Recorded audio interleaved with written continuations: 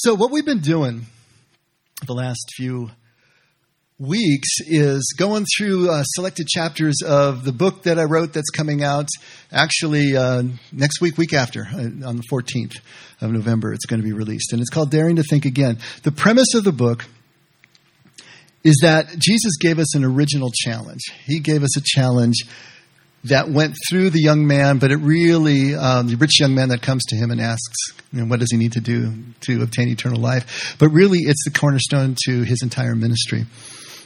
He told that young man what he needed to do. The one thing he lacked was to sell everything that he possessed, give it to the poor, and come follow him. In our speak today, that means our willingness to let go of everything that we think we know, everything that we cling to for support, everything that we have learned through our lives that gives us the sense of security that we crave, to let that fall, to allow ourselves to move into a place of discomfort, disturbance, and see what is right in front of us, maybe for the first time. This is not possible as long as we are holding on with a death grip to everything that we think we know about life and love and faith and church and religion and everything else. He's saying start with the beginner's mind. Let it go. If you can do that. And not only that, this is a challenge with real teeth to it. Because what he's really saying is, if you aren't willing, if you are not willing to do this, if you're not willing to let all these preconceptions go, then you simply can't follow me. You can't follow where I'm going. If you think about it, when Jesus tells us that if we will do what he does, if we will take the shape of his journey, which is a descent before the ascent, right? Everything is always an emptying before there's a filling on the other side. And that motif goes throughout Scripture, but it goes throughout Jesus' life. Paul called his birth the kenosis, the emptying. What happened at the cross was the emptying. And then there's always the ascension on the other side. But what Jesus says, if you will do that, if you'll follow the shape of this journey with me, if you'll accept my challenge, then you will know the truth, and the truth will make you free. Well, how do we know if we're free? How do we know if something is actually free in our lives? Think about it. What's free still? Well, I guess air is still free. They haven't found a way to tax it. Unless you're a scuba diver, then you got to pay for it. But otherwise, the thing that we are experiencing as absolutely free is the thing that we don't think about at all. We don't worry about it. We don't plan for it. We don't obsess over it. It doesn't keep us up awake at night. Until I called your attention to it, were you aware of your breathing? It just goes on, whether you know it or not, even whether you're conscious or not. Absolutely free. So unless you have asthma or something, your breathing is free. You don't think about it. Now contrast that with food. We think about food constantly, don't we? I know you're thinking about the pancakes right now. You're not hearing what I have to say. You're thinking about the pancakes and the bacon. Think about how much of our waking day is about food. The gathering of it, the preparing of it, the working to be able to buy the stuff that we can then gather and prepare. Food is not free. What we're really free of is the thing that we don't think about. The thing that just recedes into the background. Because when we are completely freely connected with something, that's what Jesus would call pure presence. That's what Jesus would call kingdom. The living in that presence, that deep connection, that complete freedom, where we're not thinking about it, we're not worried about it. Now, the things that we do think about, the things that we cling to, the things that we keep right in the forefront of our mind, especially if it's our religious beliefs, our theological beliefs, our spiritual practices that we think about and worry over and wondering if we're doing right and all the stuff that we think about. Or defending because we know we're right and everybody else is wrong. This is exactly what Jesus is asking us to lay down. Because the moment that we finally do, the moment that thought process goes quiet, we are freely connected. Which means we have to question everything. We don't know which of the things we're carrying around are the things that are limiting us and blocking us. So Jesus is asking us to be willing to lay everything down. And then in the moving out from that quiet space, that beginning space, that born again space. I mean, nothing is more relevant than being born again into that place of absolute vulnerability and tabula rasa, blank slate, right? That's where we find out which of those things come back to us. but they'll come back to us in a different way. They'll come back to us with that complete freedom. This is what Jesus is trying to get across to us. He's trying to bring us to pure presence and the freedom, the truth, the kingdom of that experience. Now, in a group setting, however, this is one-on-one, heart to heart, right? In a group setting, we got to have rules. We got to have an order. We have to have some way and shape of doing things. We have to have practice. We have to have rituals. We have to have some kind of order. If you look at the difference between Jesus' teaching and Paul's teaching, it's not that they're teaching something so different. It's that Jesus was teaching to individual hearts, heart to heart. Paul is dealing with groups, and he has to put all the rules in place. He has to answer all the questions that are being asked. He has to referee all the fights that are cropping up in all the churches that he is planting and moderating. And so his letters look different because he is now applying this message to the group setting and having to make rules, sometimes arbitrarily, and he says so. I think this is from the Lord, but I'm not sure, so it's just from me for now. But do it anyway, because it's going to help, right? We don't have the questions they were asking, but we have the answers that he was giving. But here's the problem. Very quickly, if not within the group that Paul is talking to in the next generation, certainly, the rules, the beliefs, the practices, the rituals that were there to help maintain the cohesion of the group so that we could have this pure presence experience now become the end and not the means anymore. The people become identified with the belief systems and the practices and the rituals instead of the truth that those things were supposed to lead us to. And the whole thing gets back to front. The tail starts wagging the dog. And Jesus recognizes this. When Jesus comes on the scene, his home religion of Judaism was absolutely upside down, inside out, back to front. 300 years of the Pharisees honing the law to such a fine pitch and holding all the people to it had become the be-all and end-all of Jewish experience. And Jesus was trying to cut through that.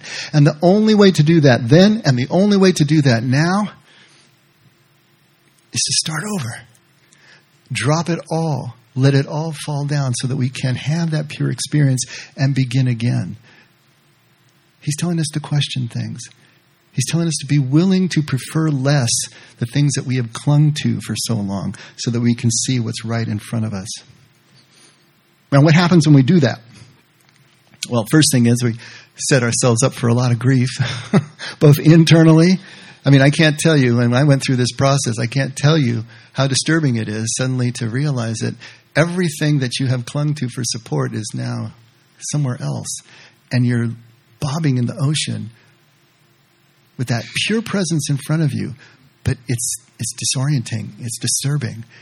And the second thing is you're setting yourself up for a lot of grief from external sources because people aren't going to like you upsetting the apple cart.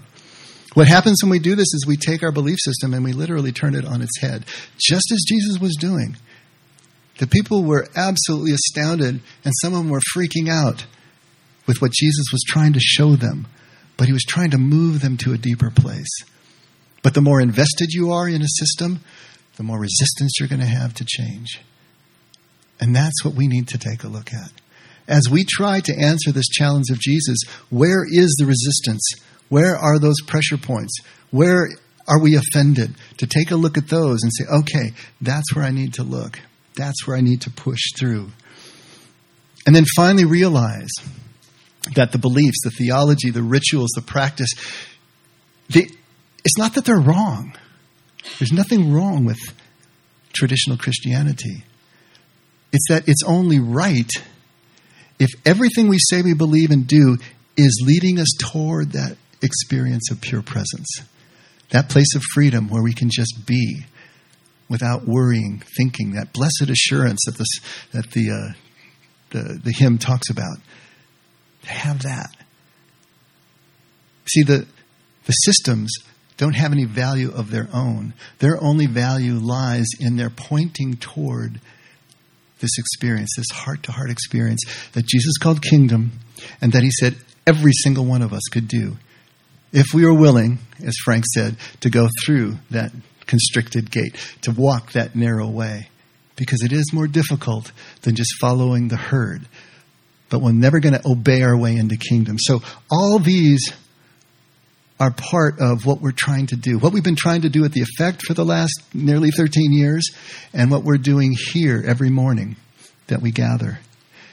Now, 30 years ago when I started my journey, I'll tell you, there weren't many voices speaking this way. There weren't many books that you get off the shelf. There weren't many speakers who were speaking this way. There wasn't a lot of support. In fact, everyone that I was around in my local church was going the other way. They were throwing darts because they didn't understand where I was going. I didn't understand where I was going either. But I just knew I had to go. I knew that this is where I was being drawn. Now, thankfully today, 3 decades later, these ideas are becoming more mainstream.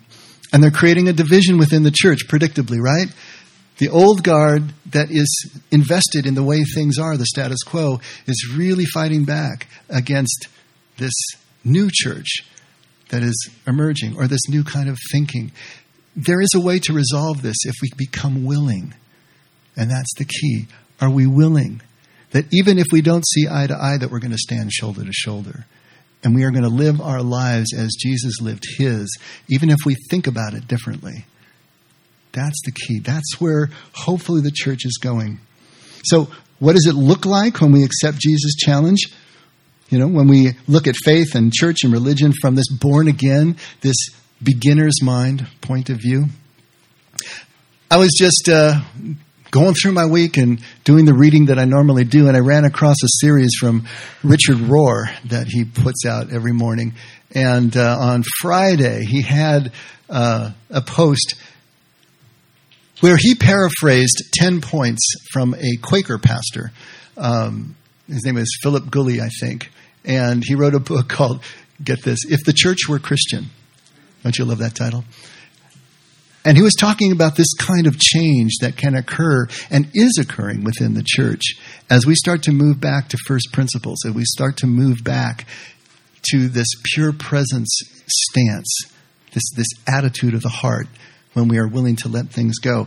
And Rohr just paraphrased these 10 points. And I want to go through them today because I think they do a really good job not only of describing the changes that occur in us, but it also pinpoints the places where we probably are going to have a lot of resistance and need to look at in our own hearts. And if you've been here at the Effect for any time, it's amazing how every single one of these has been a pressure point, not a pressure point, but a teaching point here, a point at which we have stressed ourselves because there's only one truth, right? Anyway, it was fascinating to me to see how these things dovetailed and how they define part of the sea change that occurs when we start to move in this direction and we start to actually accept Jesus' challenge to let go of everything we think we know. So let's take a look at these. I put them into the insert. There's 1 through 10 there, so you can take a look at them there. These are Rohr's paraphrases, but also then I added scriptural references because we want everything to be grounded in Scripture. Is there scriptural support? Does Jesus really teach these things that this pastor, that we have gleaned and have been trying to live for this past decade plus? Take a look at the first one. Jesus is a model for living more than an object of worship. Wow. Okay. Is there any support for that? Take a look over at John 16:7. I didn't have room to put them in the insert, but I'm sure Brandon's getting them up on the screens. John 16:7 was, "But very truly I tell you, it is for your good that I am going away. Unless I go away, the advocate will not come to you. But if I go, I will send him to you." Now, what's the scene for this? This is Jesus in John, right at the end of the Lord's Supper. He's getting ready to head out into the garden and be arrested, and all the events of Holy Week take place. The guys are freaking out. The followers are freaking out. You know, where are you going? Can we go with you? Why can't we go with you? Why don't we understand? How can you leave us? Everything that they had built up, everything that they were hanging on to and clinging to for the past 3 years plus that they were following Jesus is suddenly what? Where's it going? It's all just vaporizing? What do we do now? We believed in you. Can you imagine the stress? Can you imagine the anxiety? Can you imagine the anger, the frustration that they would have been feeling when Jesus is saying, I have to go? But he's saying, it's to your advantage that I do. Why? because he knows that they need to engage. Even up to the point of the crucifixion and afterwards, his followers still didn't get it. They didn't really understand what Jesus was about. They still thought he was going to bring a physical kingdom and they were going to get to sit at the places of honor and exercise power over the people. They still didn't understand. It wasn't until he left that they would have to engage themselves directly with Spirit. And of course, Pentecost is a result of that, where they were empowered. And then what Jesus told them, these things that you see me do, you will do, and greater things than these, they were doing. But they had to engage. They needed to understand that Jesus wasn't just an icon to cling to. He wasn't a leader to draft after. And for us, 2,000 years later, he's not an object of worship that we keep on a pedestal or keep on the wall so that we can remain passive. But that the same challenge applies. Will you engage? Will you directly engage with Spirit in such a way that your life changes? That you are actively involved in this? There are so many places in the Gospels where Jesus is trying to get this across to his followers. I can't do this for you. I can open the way. I can show you the door. But you have to walk through. It's a sea change in the way that we look at things. And closely connected with that is the next one. Affirming people's potential is more important than reminding them of their brokenness. Woo. The church for 2,000 years has constantly been reminding us, or at least 1,700 years, has been constantly reminding us what a sinful people we are. Isn't it? How broken, how sinful, how evil, how depraved. What is Calvinism? Wow, Calvinism. What did Calvin come up with? We are completely and totally depraved at birth. Original sin covers us. We are separated from God by this huge chasm, and there's absolutely nothing that we can do about it. And furthermore, those who God has decided to save have already been pre-selected before you were born. The rest of you, not so much. This is classical Calvinism. Jonathan Edwards in this country and during the colonial time, he had a sermon called Sinners in the Hands of an Angry God. I don't know if you've ever heard it or read it. Read it sometime. Look it up on the internet. He is basically saying the same thing. He likens every human being to a loathsome spider that God is holding over the fire ready to drop in because of our depravity. But if we are that bad, if we keep being reminded that we're that bad, what does that do to us? It puts us back into that passive place. There's nothing I can do. And if I'm in a Calvinistic or Reformed church, then it's already been decided. I just got to live out my life and find out where I go. It is stasis. It is the opposite of engagement. Jesus wants us to engage. Take a look at John 8, starting at verse 10. Jesus straightened up and asked her. This is the scene where he's teaching in the synagogue, and the Pharisees and other leaders bring a woman to her that they say was caught in the very act of adultery, and our law says that we can stone her. What do you say, Jesus?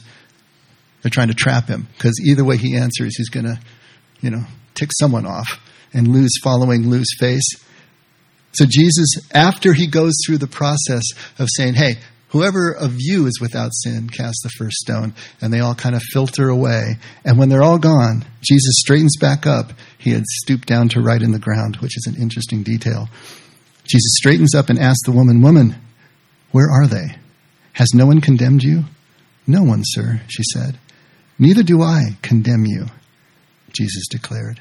Go now and leave your life of sin. He doesn't have to tell her how broken she is. He doesn't have to tell her how she messed up. She knows. What's he going to pile on? But now that you have been given this, I'm not condemning you. Now that you've been given this reprieve, stop making those kind of choices. Make different choices so that your relationships can be real. The Effect started as a recovery ministry. We've been working with recovering people. I've been working with recovering people, addicts and alcoholics, for nearly 20 years now. One thing I learned absolutely early on is I did not need to tell an addict or an alcoholic how much they had messed up. They already knew that.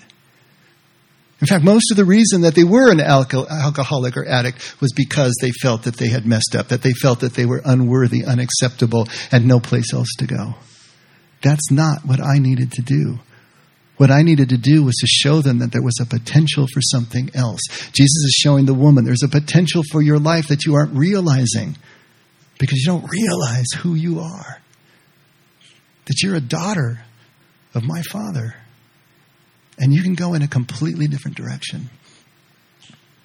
Those two work hand in glove. The third one, the work of reconciliation should be valued over making judgments. Wow. Jesus is all about unity.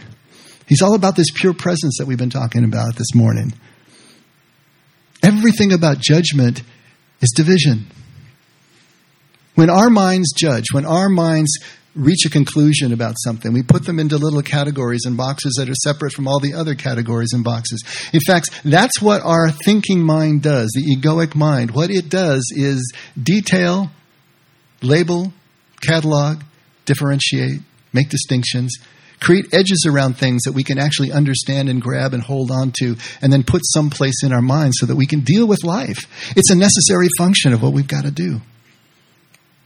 But when we can't turn that off, when we think that's all that we are, then life becomes a series of us's and them's. It becomes everything separate in little boxes and places and niches on the wall, and there's never any connection. And we're always thinking about these differences.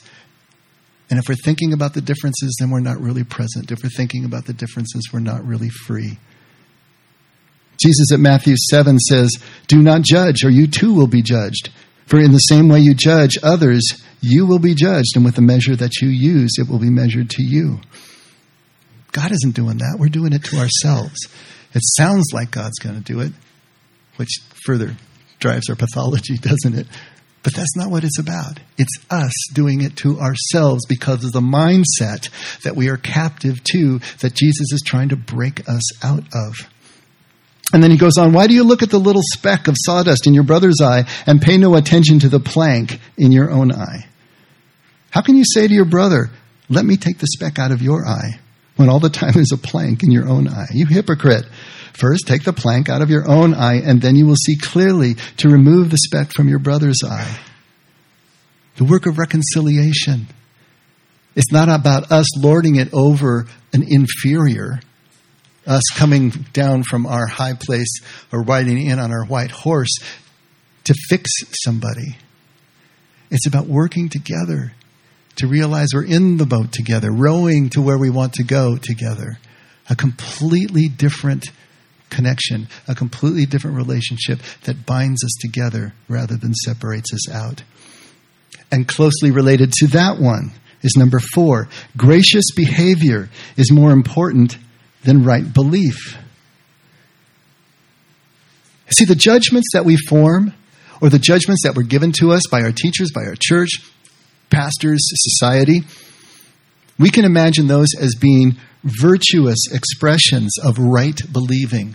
We're right, everybody else is wrong. Obviously, if we're right, everyone else has to be wrong because there's only one right place. And so when we've landed on that right place, then we judge everything else accordingly. But that belief, as we said before, is only valuable if it's leading us to connection, leading us to gracious behavior.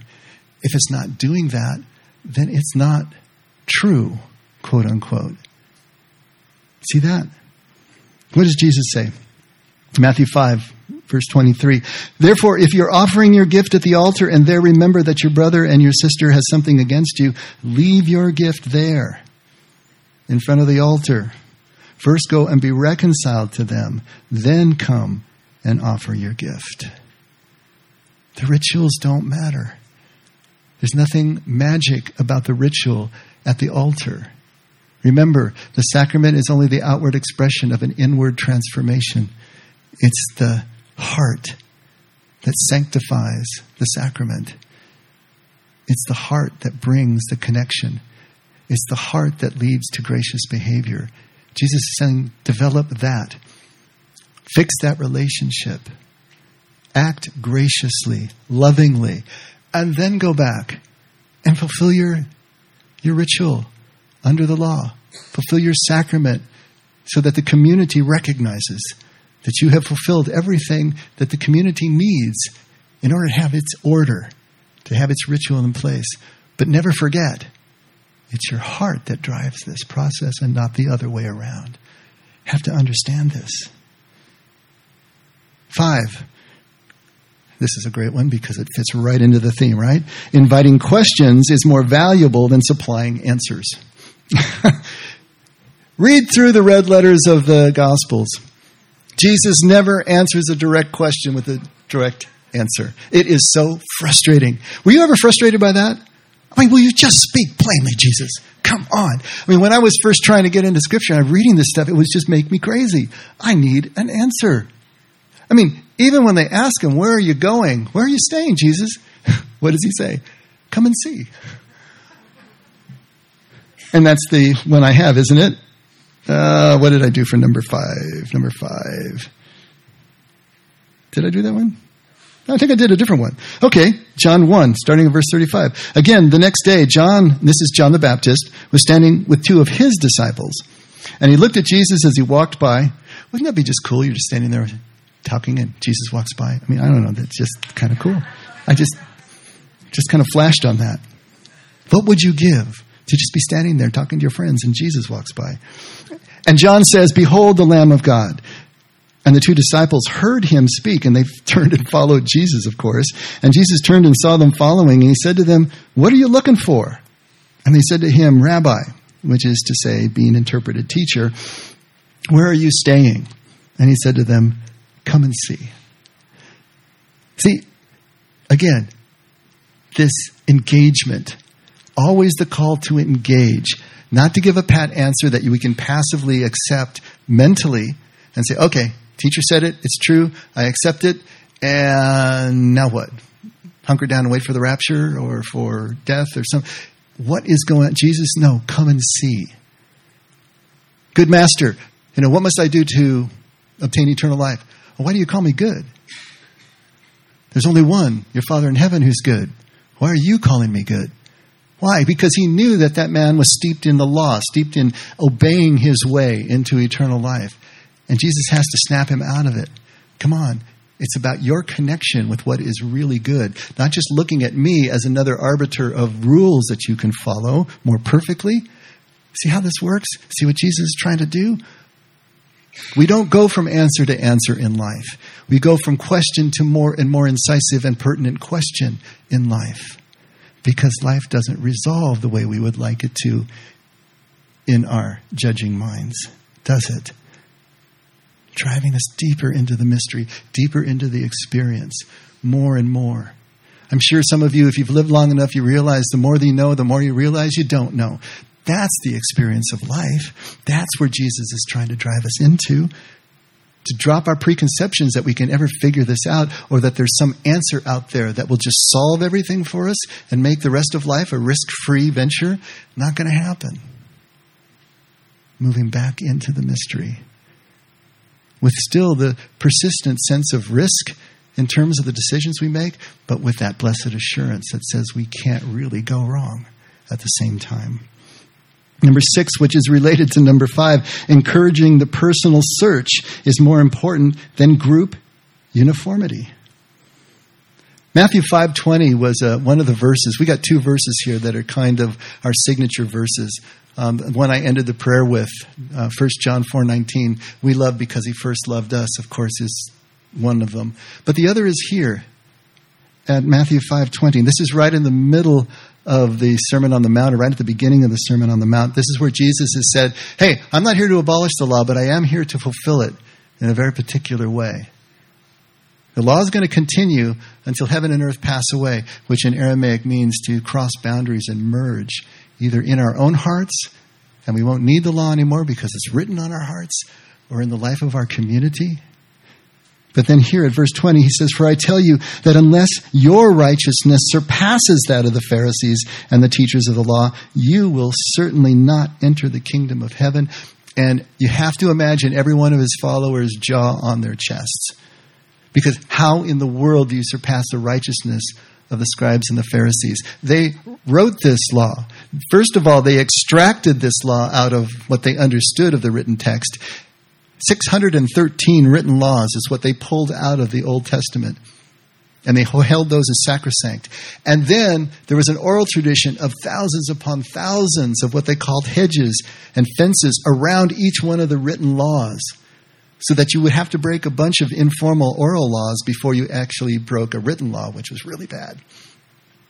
But of course, like everything else, the oral tradition became, in some cases, more binding than the actual written laws that they were meant to protect. And the people's lives became an absolute nightmare of trying to comply, and all the burdens that were placed on them because of all this oral tradition. How in the world were you supposed to be better than that? How were you supposed to surpass that absolute slavish devotion to uniformity of the law? Well, Jesus tells them in the following verses. He says, you think because you haven't murdered someone that you're safe, that you're all good under the law. But here I am to tell you, even if you have an angry thought against your fellow person, you're already guilty. And if you let that escalate to where you're actually speaking verbal abuse that will guarantee a physical response, then you're going to end up right where you said that you weren't going to go. You think because you haven't committed adultery that you're clean and safe. But even if you've had a lustful thought for someone else, you've already started to break down the relationship that you're in. This is how Jesus is going to fulfill the law. Not by slavishly following the code or the letter of the law, but by bringing in what the law was all about, what its purpose was, which was to bind the group together, to bind individuals together, to make them strong, to allow them to survive, and to bring the awareness of God's presence into every moment. This was the purpose of the law. Once you have that written on your heart, everything changes. You tend to the little things before they become big things. You aren't constantly worrying about the law or whether you broke it or not, because you are being guided by something much deeper that always has the purpose of the law at heart. This is where Jesus is trying to bring all of us.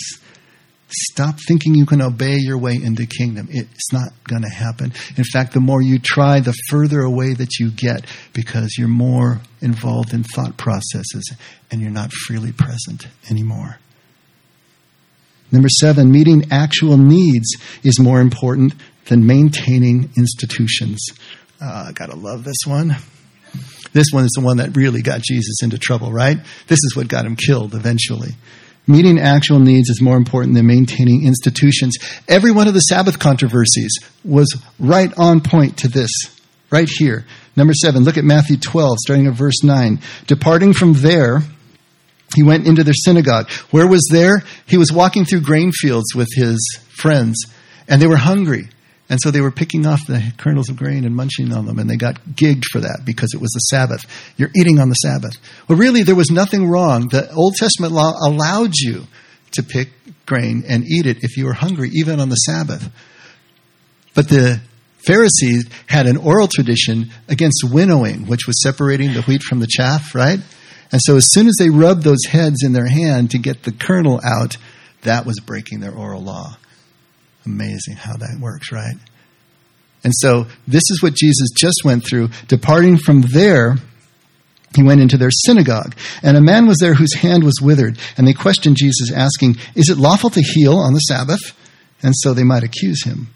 And he said to them, what man is there among you who has a sheep, and if it falls into a pit on the Sabbath, will he not take hold of it and lift it out? How much more valuable then is a man than a sheep? So then, yes, it is lawful to do good on the Sabbath.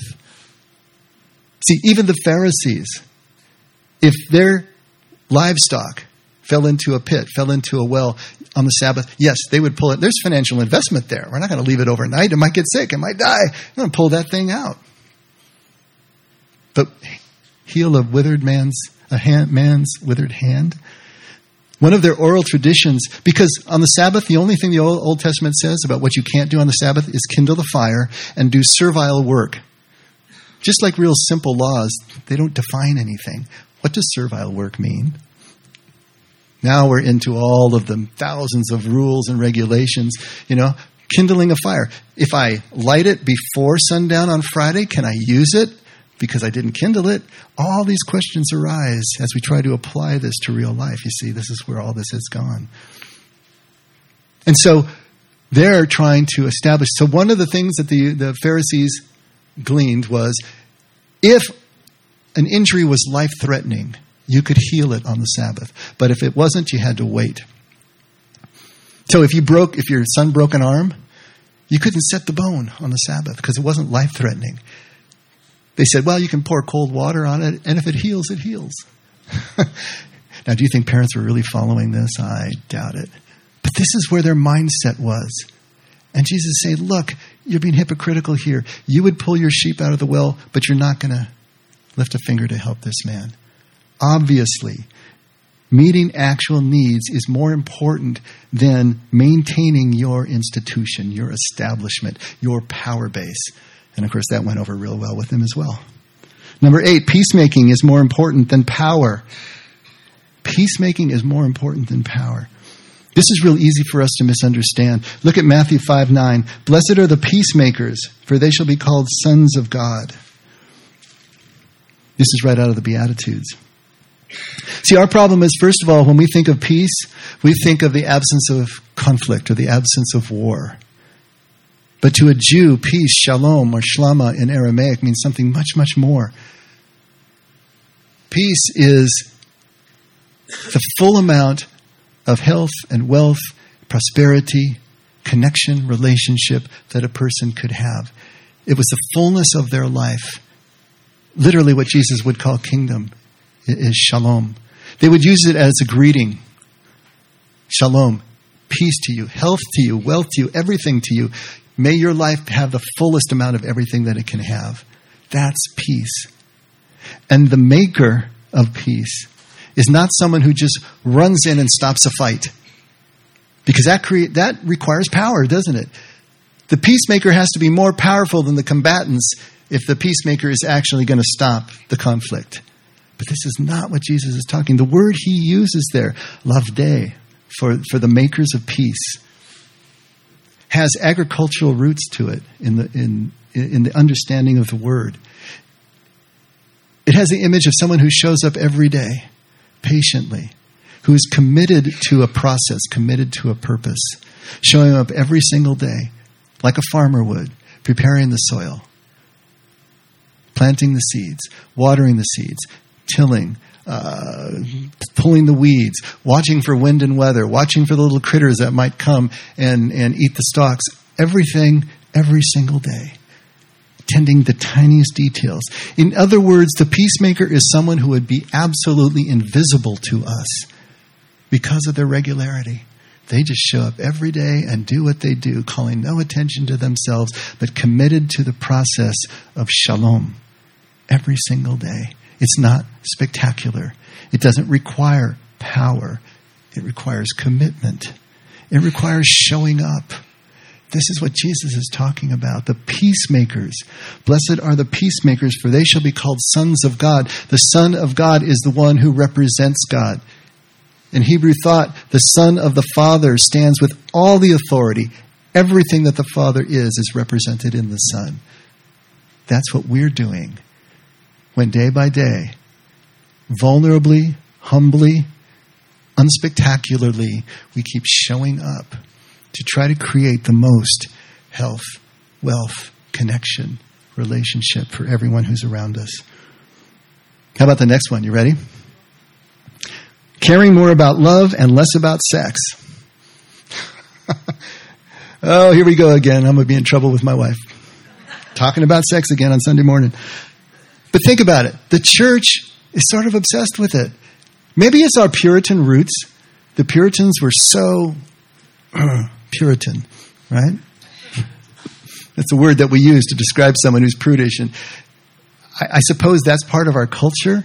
But the church has always been talking about what we can and can't do, and seeming to hold out sexual sin as the worst of all possible sins, and creating this sort of hyper awareness and this hyper shame involved with sex, to the degree that in the Middle Ages, marriage was considered a lowly state, spiritually speaking. Celibacy was the high state. Marriage was the low state. I mean, if you fell into that, okay, but, whole skewing of this because of these attitudes. With all that has been talked about on the subject by the church over the centuries, some biblical commentators have counted, because they like to count things, how many times Jesus actually made a pronouncement about some sort of behavior, some sort of either a command or an exhortation. And some of the counts go as high as over 200 times. Do you notice that there is no verse citation here? You know why? Jesus never addresses the subject. Ever. You look it up. See if you can find. He'll talk about marriage and divorce and remarriage. And we did say that he talked about adultery, but that was really in the context of maintaining relationship. It wasn't about this itself. If we just follow Jesus prioritizing, yes, obviously there are guidelines for our sexual behavior. That's true.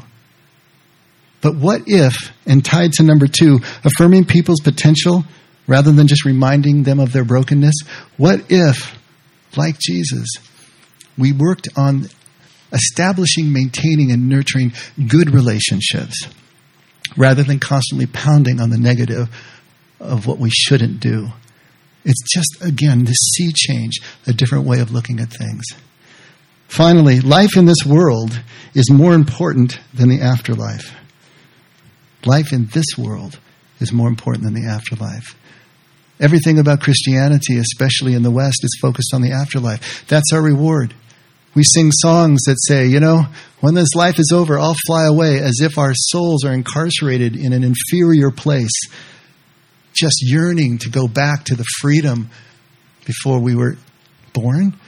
We have this strange idea that this life is just a veil of tears that we have to somehow endure and not break the contract with God so that we can go back to where we came from and be free again. And yet, life in this world is more important than the afterlife.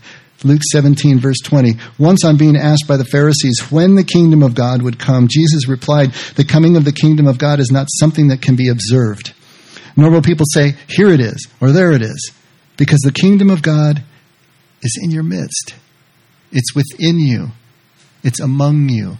All of those words, all of those translations are part of the Greek word, entos. They're all valid. And then if you go to the Aramaic word, legaumen, it means moving dynamically, forcefully from inside to outside. It's a whole different trip that Jesus is trying to get across to us. It's not out there someplace. It's not in the future someplace. It's right here, right now. Mark 1:15. The waiting is over. The kingdom is now. The kingdom is here. The only place you will ever experience it is now, is here. And maybe this isn't as on point as you think it should be for such a big point. But it's because Jesus didn't have to say something to people that were already steeped in this particular truth. Everything about Judaism is focused on this life, here and now, and not the next life. They don't even have a doctrine about the next life because that's God's domain. And because God is who He is, all just and all compassionate, if we just do our jobs here, which is to live between heaven and earth and merge the two, everything in the olam haba, the world to come, will take care of itself and be just fine. And it's not that the world to come, the afterlife, is not important. It absolutely is important, of course. But it's only important the moment it becomes now. If it's not here, it is not an intersection point for us and God's Spirit. We will only and ever have pure presence and connection with God at the intersection of here and now. That's the only place. That's where Jews are focused. That's where Jesus is focused. That's what kingdom means. We lost it because of our overlaying of Greek philosophy after the 2nd century on. But returning to it, this is what we're trying to do.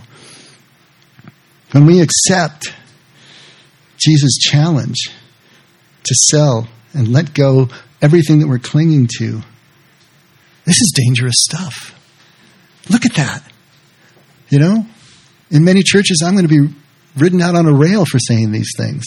I wouldn't even be here in the first place. It lays an axe right to the root of the power of an institution, what Jesus is talking about here, if you have bought my connection to Jesus here. But that's what he was doing. The institution had grown to the point that it had come between the people and their God. It stood squarely between them. It blocked them from having relationship. And Jesus was trying to bring that relationship back, which means he had to deconstruct the institution and its power in people's lives so that they had the permission and the ability to connect directly. This is what Jesus is trying to do. The institution, our faith, our belief system serves us, is supposed to direct us, guide us, enable us to have that direct connection with our God. And if it's not doing that, then it's just in the way. And Jesus would say, question it. Be willing to sell it and let it go. Let common sense return so that we realize that, of course, this is all gracious living. To think that we could live any other way and be a follower of Jesus was our first mistake. But because we thought the belief system itself was the truth and not the behavior and the experience it was supposed to allow, that's why we lost our way. And then in the freedom of this truth of pure presence, we can finally see what really matters along the way. And this way, Jesus said, was the only way to Father. But once you've traveled it a bit, engaged it yourself, first person, not just hearsay. Now, you may not express your convictions in the same way that these are expressed, but if they allow you to live your life the way Jesus lived his, then they're absolutely true. And that's what Jesus is trying to get us to understand. It is our relationship directly with our Father that directly affects the choices we make and the quality of our relationships that is kingdom right here, right now. Let's pray. Father, thank you. Thank you for the courage of so many of your followers who have gone before us, re-illuminating the trail that Jesus blazed, I suppose. The way that he showed us back to you and everyone who has taken it seriously. Show us how we need to take it seriously. Help us to do that, Lord. Help us to take it seriously. Help us to become willing to be disturbed for a time so that we can find that assurance that lets us know that even though life remains difficult and at times risky and traumatic, that we know that we are cared for, we are loved, and everything will be well. That's who you are. Thank you, Father, for being that God. Thank you for loving us as you do. Never let us forget that we can only love because you loved us first. In Jesus' name, amen. Let's all stand.